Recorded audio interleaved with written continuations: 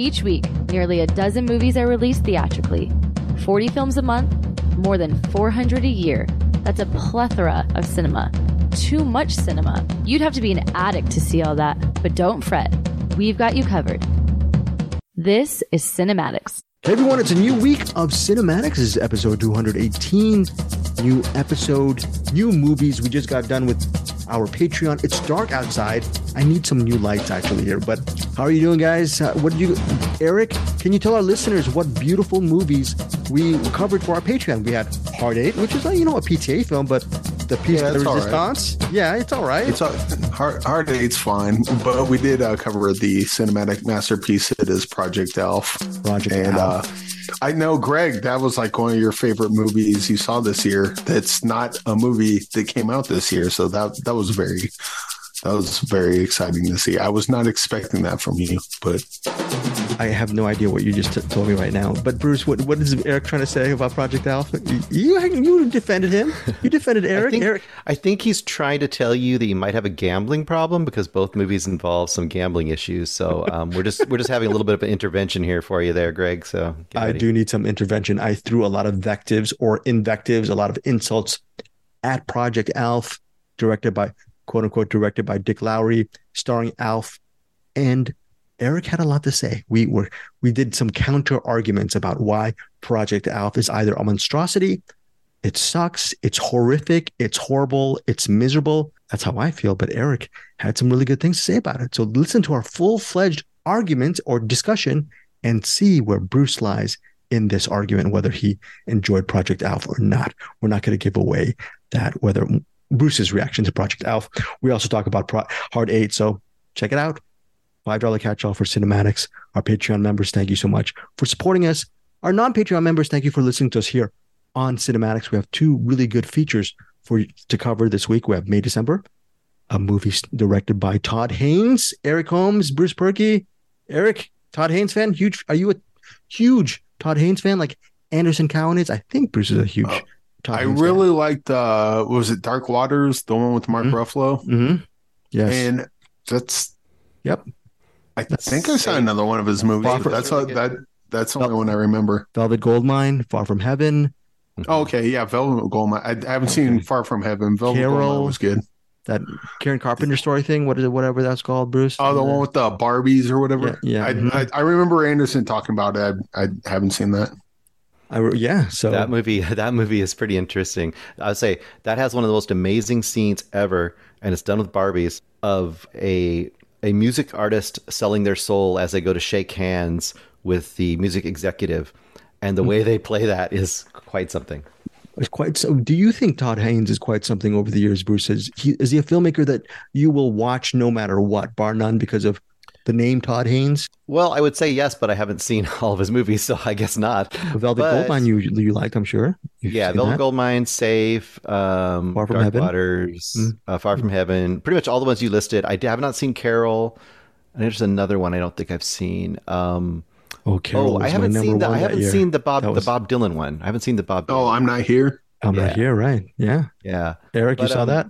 No. But yeah, as a director, I think he's really interesting. Really, he takes things that seem kind of like middle of the road movies, and he always gives them an interesting kind of twist, I think. So, well, let's see if that interesting twist continues to hold with his latest film, May December. Bruce and I will be reviewing that. All three of us, I have no idea. I thought going into today, I thought I was going to be the only one to do the movie Loop Track. I was thinking, okay, well, I'm going to take one for the team this time. I'll be the only one to talk about it. But, well, I guess Bruce and Eric jumped under the gun and they decided to actually review Loop Track with me. So all three of us will review this. How would you describe it, Eric? A horror thriller, psychological thriller? Does this movie fly? So I'm sorry. Okay. I would describe it as skip to the last 15 minutes. Oh, you would skip to the last 15 minutes. Okay. Well, we're going to see what Eric thinks about Loop Track. Okay. And we have a couple of other recommendations, whatnot. Eric, Bruce, before we get into our features, you want to say anything to promote or off the top of your head? I know we talked about Middle Class Film Class last week. Anything you guys want to talk about before we get into the reviews? We're hitting that time of the season. Die Hard's a Christmas movie. No one cares. Move on. I'll move on. Yeah. Unless you want a chance to win the handmade Die Hard ornament that Middle Class Film Class is promoting. Yeah, they're doing a really great job. That's Peter Beta, Tyler Noe, and Joseph Navarro. They're doing a great job with the Middle Class Film Class. They're building up their YouTube channel. They actually broadcast their podcast live via Twitch on weekends, I believe. Bruce, is that correct? Bruce and Eric? Yeah. You go in and you listen to their stuff, and they do a great job over there. Those young technical whippersnappers can show us how to do this stuff. Yes, we're just old men. I don't know. Peter Beta, I don't know anything about OBS. I just know about BS. And I Twitch, but I don't know anything about the channel. We inscribe this on tablets and drop it off of airplanes onto people. Right. No. It's something tech savvy to me is a loop-to-loop straw. So, I mean, what those guys do with their stuff. And obviously, I believe it's not Tyler, Joseph. Joseph is the great editor among them as far as the video editor. So they got a really good mix there. So we're just a ragtag crew. I mean, Eric's a good artist and Bruce is eloquent and I'm a pretty good glad hander. Don't we have some complementary powers? Do we not, Eric Holmes? I think so. And I'm happy you call me an artist. What? You are an artist. I feel pretty good about that. You see beauty what are in we? There's the Avengers, there's the Marvels. What are we? I don't know with the loop tracks. I don't know. We'll throw it out there to people. Oh, I know what I forgot to say. Poopy Perky, right? Made an appearance. Yes. Oh yeah, I forgot about that. Thank you, Ryan Smith, for that beautiful artwork. Bruce, can you just elaborate on what Ryan Smith did? Our wonderful buddy there. I can't. I was horrified. My eyes are still burning from the vision, and I'm like, well, between that and Hellraiser, I've been immortalized in art. So. Speaking of that, we do have a new thing up on the merch store, finderfilmpodcast.com. Yes. I'm not going to say what it is here, but you can go on there and check it out and buy it if you like, or don't if you don't want to. But there's a new poster I put up. Is there a time window or time limit on these? There's a very extremely short time window because I don't know how long it'll be till they take it down. Okay, well, check it out. Findyourfilmpodcast.com. See what Eric Holmes has in store for our Find Your Film and our cinematics merch. Now let's get to our features. Starting with May, December. This movie was released in select theaters November 17th. Comes out on Netflix December 1st. Directed by Todd Haynes. Screenplay by Sammy Birch. And here's the thing. I'm going to read the log line. 20 years after their notorious tabloid romance gripped the nation, a married couple, played by Julianne Moore and Charles Melton, buckles under the pressure when an actress, actually she's a TV actress played by Natalie Portman, arrives to do research for a film about their past. That's the simple plot line behind May, December. Set in Savannah, Georgia. The way this movie's shot, it's weird because, I don't know, Bruce, did you get that visual technique of this movie? It feels like it was shot on film. It has a very gauzy, hazy effect to the whole thing. It's set in 2015, but it feels like it's set in early 90s. I don't know. There's something weird visually about this movie that I enjoyed. And this, like Todd Haynes, you were talking about how he just sort of subverts the genre. It could be looked at as a campy soap opera melodrama. It can be considered possibly a thriller due to the music, the pacing, the shots, or it could be sort of this steamy romance. Or, I mean, not steamy romance. It's sort of it seems exploitative a little bit because that's the actual nature of it. An older woman seduces a seventh grader. Okay, so there's a lot of different tabloidy elements, thriller elements, kinda, but maybe not so much. But it features some really great performances by Julianne Moore, Natalie Portman.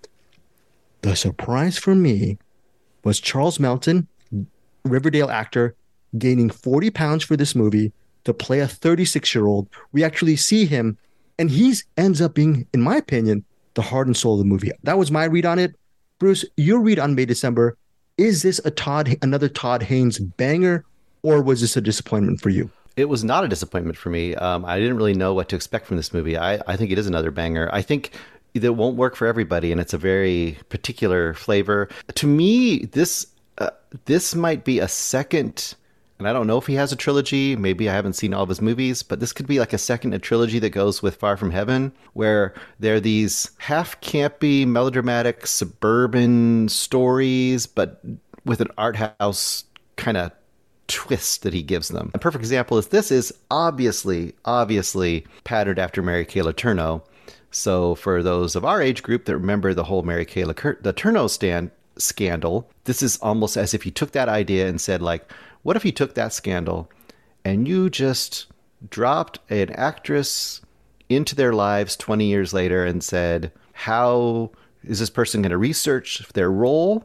And what are they going to find out has happened in the aftermath? What does the family of this person look like now? And what does the old family of this person look like now? And what do the neighbors think about all this? All that kind of stuff. I think this is a movie of really sublimely awkward moments throughout, with some very sly comedic elements built into it, but very subtle, and some great visual stuff going on as well. I think, as I think back about this movie, there are scene after scene after scene that I think I could go back and watch and really appreciate. Just a couple I'll mention. I'm not going to mention, like, spoil anything. The fact that the moment the actress arrives, she arrives during it's a graduation or a barbecue, I think, or something like that. Sort of a barbecue and celebration, yeah. So she arrives to the house. She's going to hang out with her for a while to study. What is the name of the actual character she's studying? Gracie. Gracie is a Mary Kay Letourneau character, right? Played by Julianne Moore. And when Natalie Portman's character, Elizabeth, shows up, no one answers the door. So, you know how you come to someone's door and you see the mail on the doorstep and you pick it up? She picks up the mail, walks around the back, and immediately they're like, oh no, another one. And they just know instinctively, this is a box of shit. And this just sets the scene like, wow, these people have been living 20 years away from this scandal, and they're still getting boxes of shit in the mail. Oh, I guess I'm not supposed to swear, am I? No, it's okay. I'll bleep it out. Yeah, you can bleep it out. Like a box of actual excrement? Yes, extra excrement. Oh, wow. So, and then other sold. other little scenes, but there's great scenes like, for example, the Natalie Portman character goes various places. Like, she wants to go to the places and talk to the people that are involved in his life, like his former family that obviously have all become somewhat estranged because mom had an affair with a 7th grader, you know, and that's really interesting. Those scenes are really interesting. And there's a scene where she goes to the new daughter's high school drama class, and they ask her questions about, like, oh, what's a sex scene like when you're performing? And that's very interesting. I think I agree with you 100%. The Charles Melton performance is amazing because he is an adult playing an adult who is stunted. Yes. Who, in mannerisms and in the way he deals with the world, he is about 14. And don't look at me like that. Don't look at me when you say that. Emotionally stunted. It's done. How dare you, Bruce? He physically acts it that way, and he emotionally acts it that way, and it's very subtle and very interesting.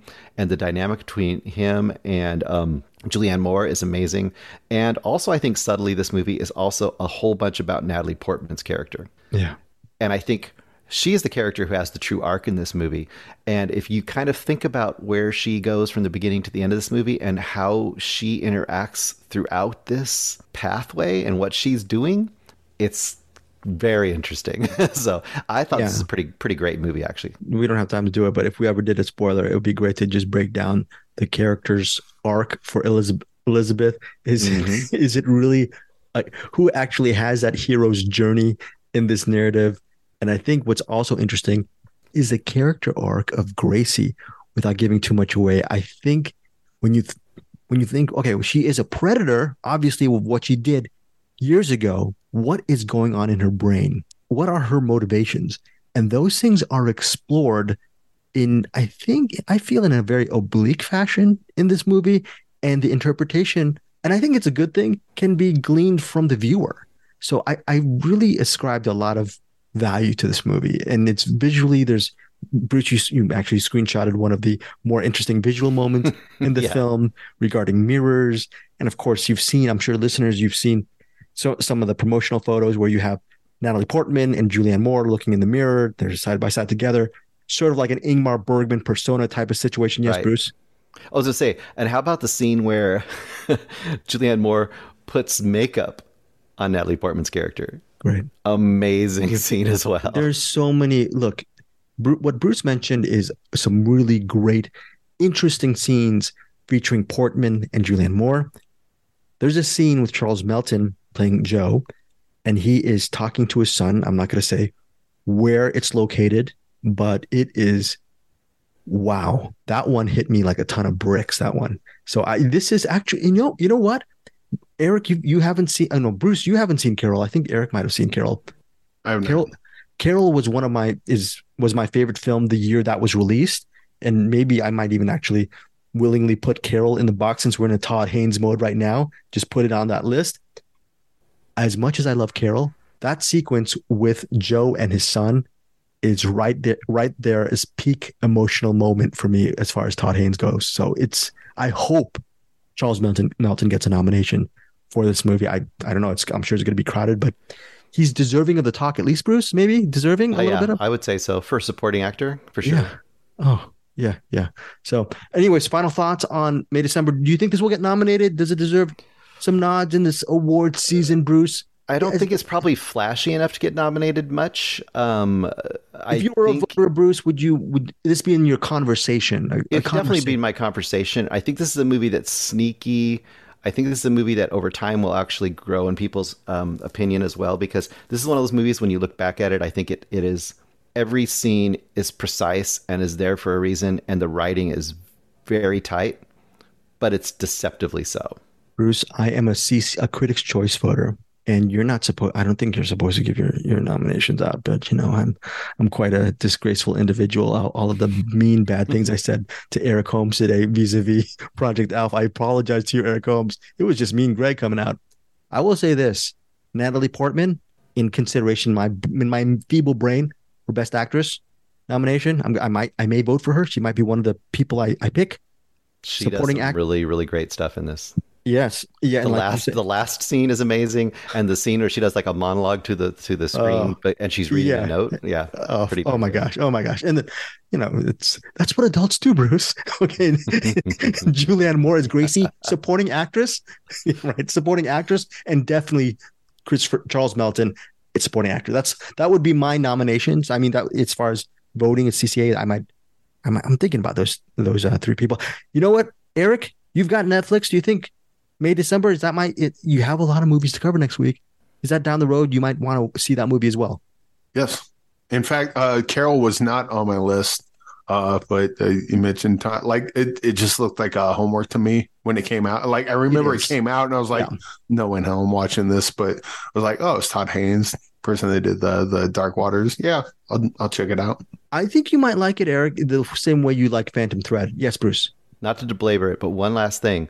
We have to call out Georgie, her son, played by Corey Michael Smith, her son from her former marriage. That's is amazing character as well. That guy should have his own movie. Right? He should play in a cover band in Savannah and just follow his journey right from there. Right? This is, I tell you, this is one of those movies you watch and you go, that was pretty good. I guarantee you watch this movie, you go, that's pretty good. And as you think back on it, things will keep coming back to you, and you're going to be like, that movie is actually really great. So, yeah. Well, look, this is my rating. It could go up, but I'm going to say right now, my rating for May, December is an easy 4.5 stars. Bruce, same, exactly the same, and probably will go up too. I don't have much bad to say about it, and I think on a rewatch, this will rise, because I think it's one of those movies like we just talked about. If you have Patreon, you can hear us talk about it. We just talk about how the first time you see, you're kind of getting your bearings for what's going on. But on the second time, I would probably catch all the little intentional stuff that's going along in here and just all those little moments. This is also kind of like Big Lebowski, where it's the character moments that you really love. And this movie is chock full of them. Look, we both gave it 4.5 stars. That means go see May, December. And I still feel like me and Bruce are undercutting the rating. That's how much I think we both enjoyed. I'm glad we both are on the same wavelength. Okay, so now let's that's it. Friday, December 1st on Netflix. Check it out. Most importantly, tell all us three what you think of May, December. Now, 4.5 stars. Will that rating be levied on this movie called Loop Track Loop Track is a New Zealand film. Bruce, you are shaking your head. How dare you? You're like, this is not May, December. It could be 5. It could be 5. You don't know. You're like, this is not May, December. This is more like April Fools. F you, Greg, for making me watch this. Anyways, Loop Track. And it centers on a 4-day journey that turns into a fight for survival. And Thomas Sainsbury, he is also the writer and director of Loop Track. He plays Ian. The movie starts with Ian goes to a car park, parks his car on the middle of the forest. He's ready for a hike. Before he goes into the hike, he actually... Is he ready for a hike? I don't think he's ready for a hike. He's about as ready for a hike as I am, because I'm out of shape and I'm not a very good hiker. But what's interesting is he looks, as he's leaving, he's in his car and I think he rolls down the windows. He looks somewhere in the distance and he thinks he sees something like at the other car. And you're already thinking, there's nothing there. So Ian must be either paranoid, he might be losing his mind, but then someone else pops up and this person tries to talk to him, and you can tell immediately Ian is very antisocial. He doesn't like to talk to people. He wants to be left alone. Even though Eric says, is Ian ready for the hike? Well, no matter what, whether he's ready or not, he really wants to go out into this forest in New Zealand all alone by himself. The only problem is, on the way, he meets this guy who's been following him for about half an hour to an hour. That's played by Hayden J. Wheel. He plays this guy named Nicky, and he's an ultimate nightmare to Ian because he's jovial. He talks out of his you-know-what. And Ian, who wants some peace and quiet, is actually pretty much harangued by Nicky's incessant chatter. And Nicky supposedly means well because he's just a social guy. But does Nicky mean well? Is something going on with Nicky? This is the stuff that's going on in Ian's head. And he's starting to see something in the distance as well. Also, we have to mention there's 2 other people who Nicky and Ian come across. And these 4 people serve as the anchor to the narrative of Loop Track. Again, written and directed by Thomas Sainsbury. A lot of it, if not most of it, is a slow burn psychological thriller. As Eric likes to say, it's a certain way until it's not. Okay, so either that's good or bad. Eric alluded to the final 15 minutes of the movie, which we won't spoil. But yeah, it's something until it's not. Now, Eric Holmes, Loop Track, you're the freshest one as far as seeing this movie. Your thoughts on this movie? I hated it, and mostly because of the character, even not how Thomas Sainsbury performed him. He was performed very well. It's just his character. It's the same reason why I didn't really I didn't think of Beau is Afraid until we were talking in the message thing, and Bruce mentioned Beau is Afraid. I'm like, that's the movie I was thinking of. I hate that character. That character is just so annoying to follow. Ian is definitely antisocial, and he doesn't speak his mind. So a lot of the movie is Ian being afraid, just going, and it's like, just, oh God, please move past this. Immediately move past this. I do not want to watch this movie. And the movie continues to go on. Ian keeps being afraid of things. And I'm getting more and more annoyed of this movie until the last 15 minutes. And we cannot talk about it, but the last 15 minutes is awesome. I love everything about the last 15 minutes. This is like kind of like Unwelcome, the movie with the red caps. Like, I hated that movie until you got to the part where the red cap show. Now there's no red caps in this, but it's same idea of, I'm just watching this movie, just trying to get through it, just wishing it would be over until it hits a point where I'm like, okay, this is the movie I wanted to see now. Unfortunately for this movie, the movie that I wanted to see is the last 15 minutes. So that's a 15-minute short. Everything before it was like, I just get rid of that. You don't need any of that. You need to start the movie at an hour. I'd say if the movie started about an hour in, you get a little character stuff building up to the last 15 minutes. It'd be a good like half hour short, I think. Or just extend that part out more. But man, the character of Ian was just unbearable for me. And I just kept waiting for the movie to be over. Yeah. And then once it got to the end, I was like, because Bruce said there's a thing that happens. I'm like, okay, I'll trust Bruce, and he was not wrong. That last bit was like, this saved the movie for me. Thank you, Bruce, for making me stick it out. But man, that was tough getting there. it was so. Oh yeah. Yeah. Yeah. Bruce, your thoughts on Loop Track? I'm pretty similar to Eric. I mean, the problem with this is, okay, so say, for example, on Welcome, you understand the characters early on. You understand what they're doing, you understand why they're doing it. You may not like it, and then it changes and becomes something else, and then you may like it more. Beau is Afraid, a whole bunch of stuff happens in Beau is Afraid. You may not like his character, but there's a ton of stuff going on to watch. So it's easier, I think, for people to grasp onto that one. This one, the problem is, I don't understand why his character is even doing what it's doing. He acts so afraid and so nervous and so weird. Like, why is he going out? The whole time I'm asking, he's there for another reason, right? He's going to here to. I kept thinking of like the suicide forest in Japan. I said, sure. I kept thinking like, oh, maybe he murdered his family and he's freaked out and he's traumatized and he's just going to go end it. He's going out to this forest to kill himself, and he keeps encountering other people. And they keep messing up his plans. He just wants to be alone so he can do this, and he doesn't have the nerve. I kept trying to ascribe reasons to his behavior existing in the world that we're given, and I could not make it work.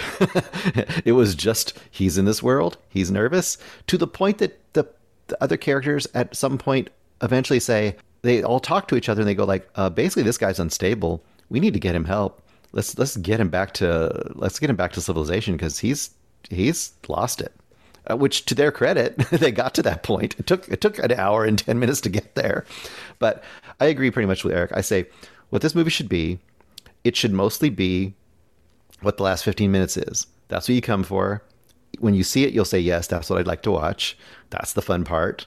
So this should take maybe 15 or 20 minutes, introduce the variety of characters we meet, which is about 6 people, get them all together, set up the situation, and let the rest of the last 15 minutes be the last 40 minutes of this movie, and let it be an adventure of that sort. And it would be a fun genre pick if they did that, but they don't do that. And it ends up being what, Bruce? Little too little late. Too little, too little late. Too little, too late. Something like that. Too little, I said it backwards. Late. Well, that's upside down. It's in New Zealand. There you go. Little too little late. Well, so you were expecting something else, Bruce, from this, and it just completely underdelivered. It didn't deliver whatsoever. By the time we finally got to what it was, I thought, well, this is going to be one of those movies where it's like, I guess, an examination of a psychological unraveling of a person, which I wasn't that interested in. So I was happy when it was something else. But it was weird that it took that long to get to it. It was very weird. Yeah. Yeah. Loop Track was brilliant. I love this movie. It's just not brilliant. Every fiber of my existence. This is actually, I was going to say, if it wasn't for May, December, this is a top pick for me for Loop Track. It hits digital platforms on Friday. I'm going to highly recommend it. Bruce laughs and he's joking. I'm sorry, Bruce. I'm not kidding. It's 94 minutes. My only complaint is it could have been 100 minutes. I wanted a little bit more backstory on Ian. Bruce, you raised excellent points about Ian. What I loved about this movie, if I can make myself a little bit clear, is throughout most of this movie, you're wondering if Ian is mentally ill. Is he just nervous? I wasn't wondering. I knew, but go on. Okay, well, there's stuff that happens. Okay, you knew he was mentally ill, but there were a lot of things. What is his backstory? Why is he going into the bush, the New Zealand bush? Why? Are these questions answered? Didn't care. What? I didn't care, but go on. Okay, I did care. I thought Thomas Sainsbury does a great job as Ian. Excellent performances. And I really like the people around him. The people who are trying to humor him and trying to sort of dance around his supposed mental illness or his instability. They're trying to go along with him during all these hikes from hut to hut. I love the environment. I love the location. I love the pacing, the tension of it all. The performances were excellent. And the third act, when you actually get some of the answers. I think a lot of people will not like this movie because it doesn't give you all of the answers you're looking for. But as far as a tensely paced thriller with some excellent performances and a great third act, I love Loop Track. This is an absolute, maybe trash for Bruce and Eric, but this is an unmitigated, just a high level gem for me. I love Loop Track. This is going to be one of my top recommends for this year. Now, final thoughts from Eric and Bruce regarding Loop Track. I will push back. I don't think this movie is trash. I think a lot of this movie like is shot well. The performances are good. It's just that main character. And again, not the performance of the character, but the character of Ian just really rubbed me the wrong way. And I hated that character and just wanted something to happen. And yeah, so like, look, he's in the car. He's like scared of everyone. Like, I don't need the answers of why he's scared. I just need him to not be in the movie. Dude, just stay home. No, I don't care. But like if it was like all the rest of the characters were fine. They're a bit over the top or whatever. But the rest of the characters were fine. I think it was Ian that was just bugging the ever living crap out of me throughout the entire thing. Very, very good. And, until the last 15 minutes, and then holy crap. Again, and on the flip side, I love these type of characters. So Eric and I diverge on this. I loved Ian. He's one of my more memorable characters in cinema in the year 2023. So we are complete night and day on Ian. What is your rating, Eric? Well, I would also absolutely agree. It's a memorable character, just not one I like. If I'm rating this on the last 15 minutes, this easily gets a 5-star, possibly 6.9-star banger.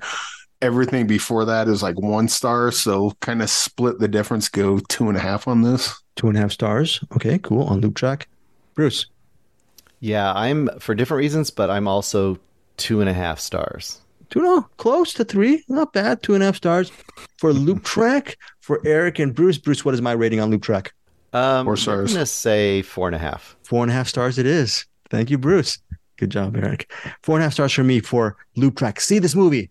It comes out Friday, December 1st. Available for rent. I'm going to leave a link.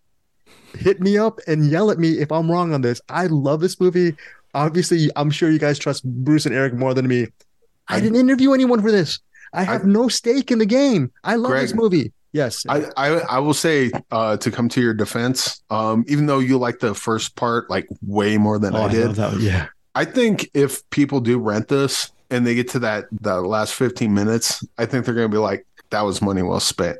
Everything leading up to it, it's anyone's guess whether they go your route or ours. But I think the three of us agree that the last third act was worth a watch. Yes. All right.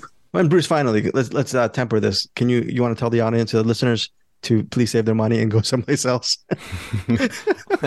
Well, I mean, no, it's, just people's taste. I don't know. I just say if people are here for what the last 15 minutes is, I think they'll be disappointed that more of the movie wasn't that. That's what I would say. Okay, that is fair. Okay, again, that's 4.5 stars for me and 2.5 stars for Bruce and Eric for Loop Track. Again, VOD and digital platforms, December 1st from Dark Sky Films. Now, we're closing our show with a couple of recommends. Stamped from the Beginning, Bruce Perky, came out on Netflix about a week ago, and it's from a director who I like because I saw a movie of his years back called Life Animated, and I really like that documentary. But tell us what this is about.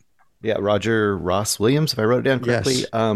Yes. First of all, this was my biggest whiplash of probably the year because I think I watched Project Alf and then I watched this afterwards, which could be about the most diametrically opposed movies possible. This is going to be a 1-star movie. This is basically the history of racism in America. So it's very, very lighthearted, but it's pretty incredible in its own right. Well, I guess I'd say it's very solid in its own right. The only thing this has going against it is if you're doing the history of racism in America, that's a huge subject. So it tends to be hitting a lot of the big points and a lot of historical stuff that's very interesting, very hard to hear and hard to think about. But depending on your level of knowledge, you might learn a lot or at least get more understanding of things you already knew. The downside of that is it doesn't have that focused impact that something like Attica has, where you pick an event to demonstrate, how racism has just infiltrated so many aspects of American society. By doing a specific time and place and event, you can really, I guess, distill it and just have a huge emotional focused impact, I think, whereas this is a little more of, it has a little more of a history lesson aspect to it. But what it does do is it's the exact diametrically opposed to the concept against, quote, critical race theory, right? This is like in every aspect saying like why that as a negative is this stupid concept, because the idea of not knowing what the actual history is means you are just not understanding America society or the world society, but especially American society in general, if you don't understand some of these things and where they came from. So I think, as Eric is fond to say, and I think he's absolutely right, the right people will never watch this movie, unfortunately. But, and what I always say about these kind of movies is, if the people who are well-intentioned but uninformed watch this kind of movie, it might help a little bit, you know, and that's the way I look at it. And for that way, I'd say for me, it's like a 3.5, because it's solid. It gives information that's very valuable, and I would definitely recommend it, but it doesn't have that artistic focused punch, I guess I would say. Okay. That is stamped from the beginning, currently streaming on Netflix. 3.5 stars for Bruce. Sounds like a good movie just as far as its educational purposes. So right, solid, recommend it down the middle. Eric, you're going to lead us out with a couple of quick recommends. Yes. Well, we'll start off with Thanksgiving. Don't have much to say about it. Loved it. Eli Roth, big fan of his, and this is probably top tier Eli Roth, based on the Grindhouse trailer.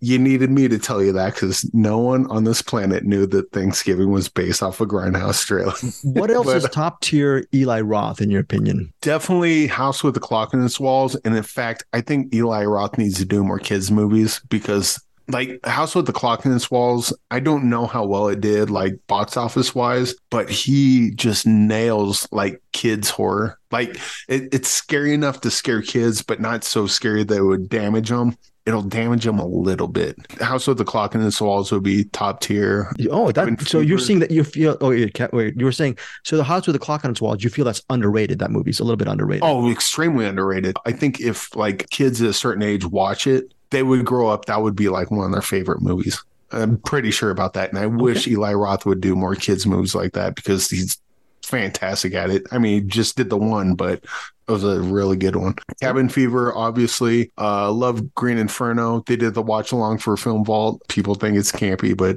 I dig it. The Death Wish remake, I like that. I'm probably the only one other than Eli Roth that likes that one, but I do like the Death Wish remake. Knock Knock's probably bottom tier, but I still like Knock Knock. The Hostel movies, probably also bottom tier. I think I like Hostel 2 better.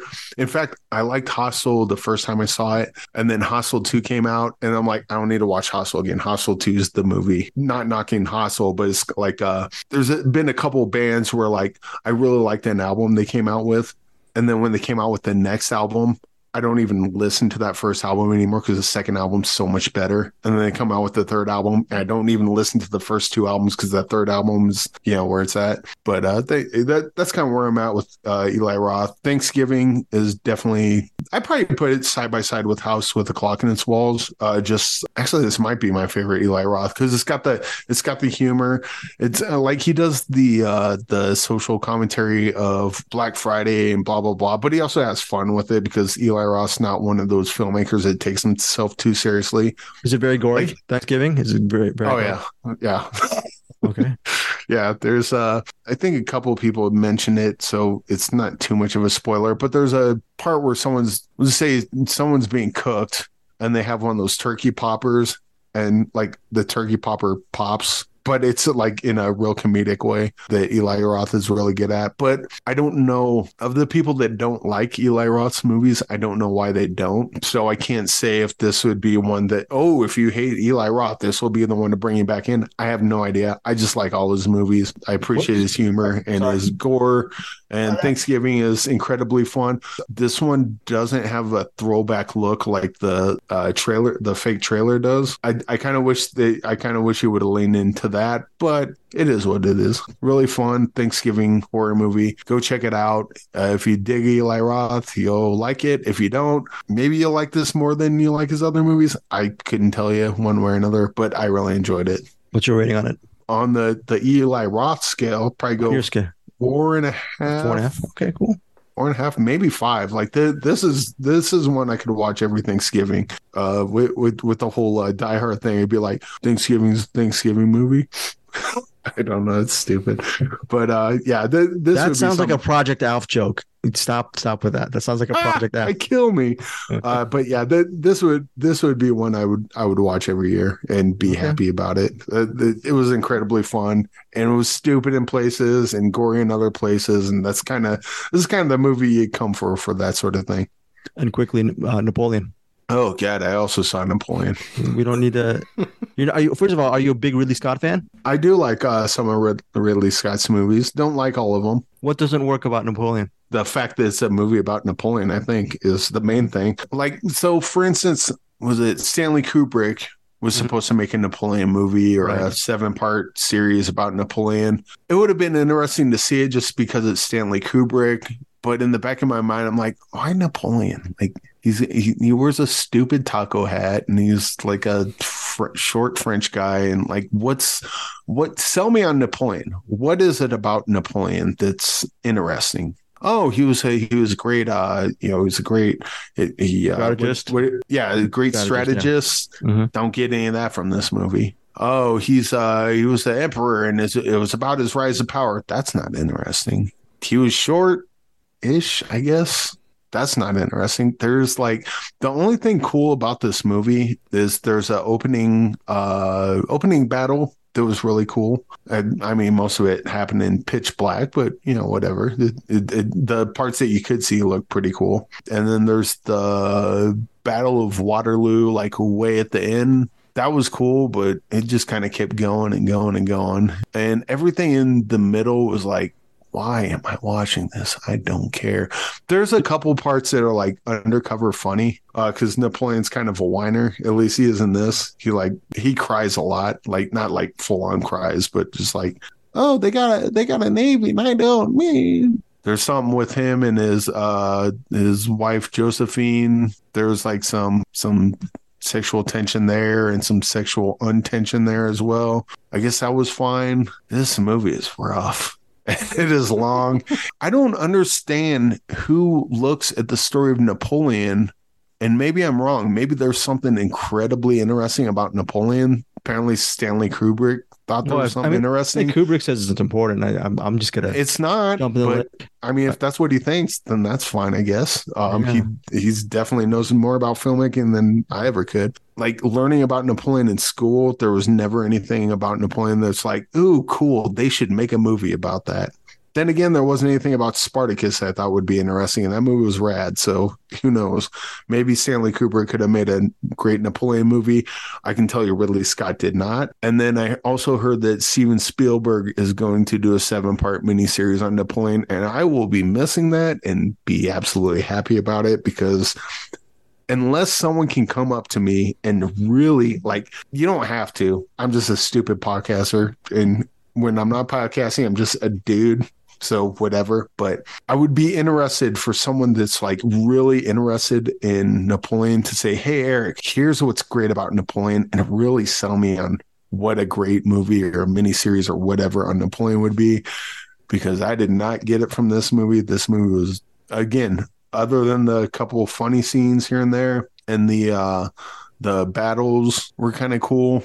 Why do we need a Napoleon movie? There's a movie called Napoleon from 1927. I'm sure that's boring too, but go on. 5 hours and 30 minutes, considered one of the greatest masterpieces in cinema. I have no reference whatsoever to this. I don't even know how to. 5 hours. 5 hours. I think it's it might be a short. It's a massive 6-hour. 5 hours short.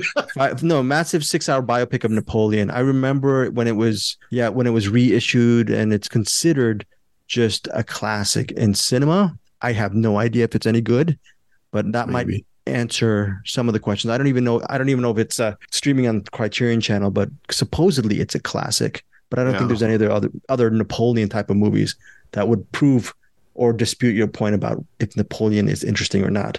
So, you know what? Maybe just out of curiosity, maybe I'll give it like a half hour. But yeah, I don't understand. Like, I could see a Napoleon movie if it's like, he's a strategist. Like if you could get into the weeds of that, like Napoleon, like, here's what we need to do, and here we're going to do this, this, and this, and you get to watch them strategize the battles and everything, and then watch the battles play out. That could be interesting, maybe, but I mean, they don't do it here, so that's a moot point. Do you like any other release movies, like, for example, Kingdom of Heaven?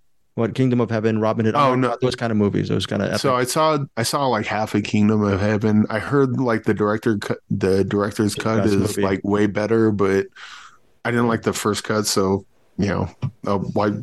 Hey, here's what you didn't like, but longer. Cool. No, it's night and day. The first cut is on Project Alpha levels. Kingdom of Heaven theatrical cut. It's like first a zero star.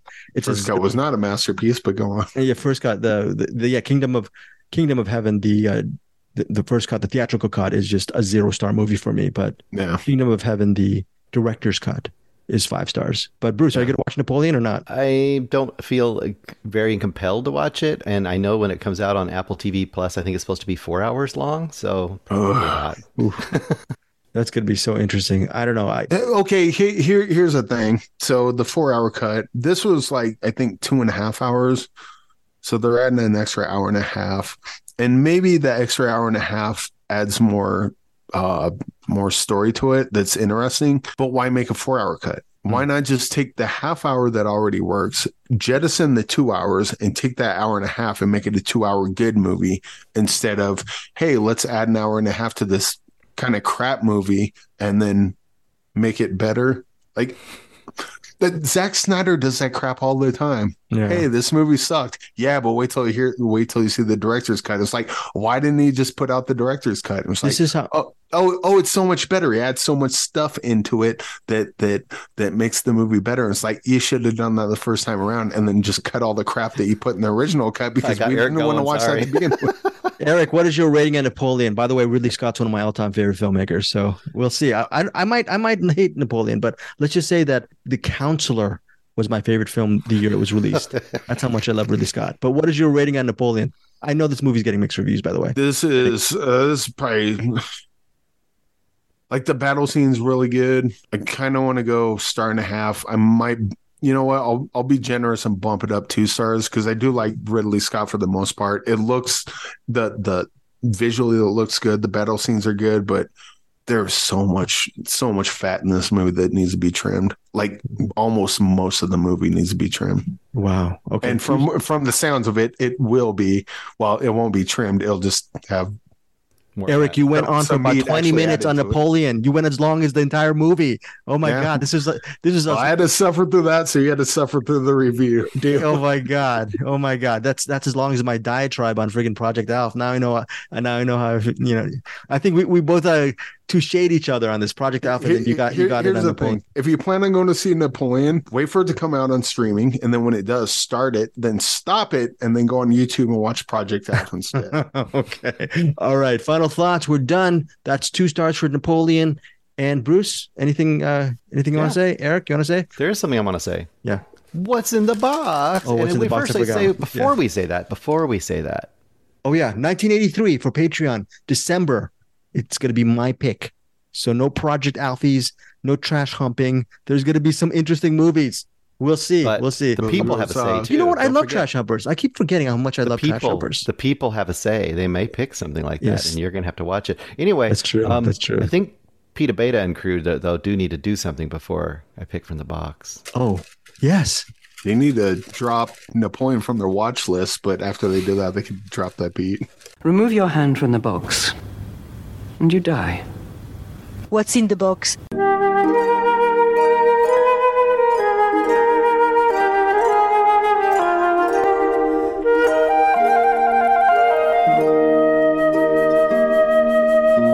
Pain. All right, guys. What is it? Right. What is it, Bruce? It is suggested by Andrew Martin, a movie that I've been meaning to see for years and years and years and just never have watched it. In the Heat of the Night. In the Heat of the Night. So, In the Heat of the Night. Sidney Poitier. There you go. Yeah. Sidney Poitier. And directed by Norman Jewison. Yeah, I'm sure I'll like it because everything about it sounds like right up my alley. So, I'm waiting for it. Okay. All right. And if you have any suggestions for Bruce Perky and What's in the Box, email him at bruceperky@gmail.com. we are working on this master list as far as what's in the box. We haven't added I moved a bunch into the box today. Okay, cool. And we're going to talk about that as soon as we leave. Final thoughts, Eric Holmes? Oh, yeah. We got Godzilla -1 coming out in theaters, along with The Bike Riders. Saltburn, I believe, is expanding to theaters. So there's that. How the Gringo Stole Christmas on VOD and digital. Yeah, we got that today, the screener, but the embark goes on Thursday. So yep. Yeah. And go on findyourfilmpodcast.com. There's a poster there for an extremely limited amount of time if you want it, or just if you want to just look at it, you can. But there it is. Cool. You will have to go on findyourfilmpodcast.com to know what it is, but it'll be like right at the top. You'll know exactly what I'm talking about.